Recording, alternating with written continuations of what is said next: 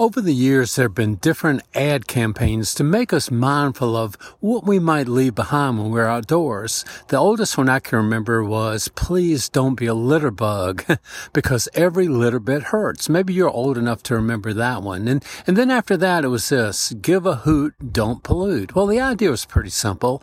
Be careful what you leave behind. Be careful. It's something that might affect somebody else in a negative way. That trash I leave behind, that drink can or whatever it might be, that newspaper that blows out the car and then litters the countryside. Give a hoot. Don't do that. Don't be a litter bug. Those kind of things have kind of survived over the generations in one form or another. Well, God wants me to be mindful of that as well. Mindful of this. Be careful what I leave behind.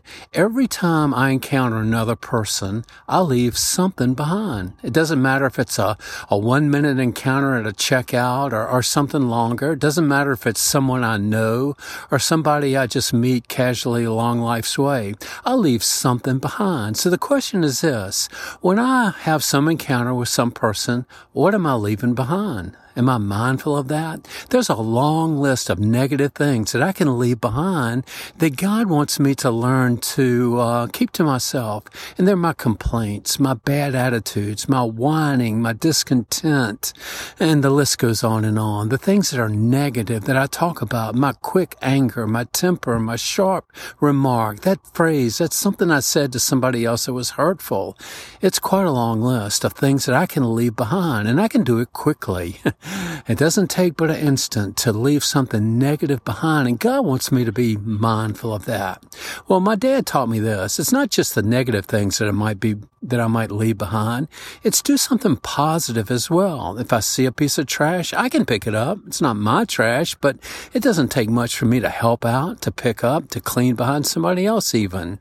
And I can do that. When I fished on other people's land, my dad especially wanted me to be mindful to make the place better when you leave than it was when you got there. Be careful what you leave behind and then go the extra step to make it better.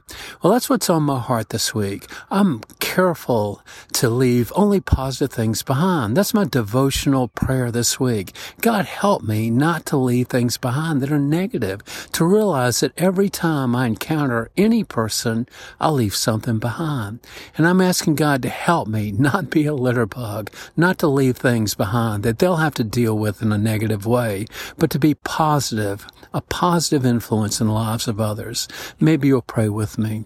God, help me, help us to be positive people, not to leave stuff behind that's negative, but to make the situation better, even if it's just a quick encounter with a person, maybe in a person that we've never met before or will never see again. It's easy to be positive. It's easy to leave something behind that's not negative, that might brighten their day and maybe even point them to you. God, help us with that this week.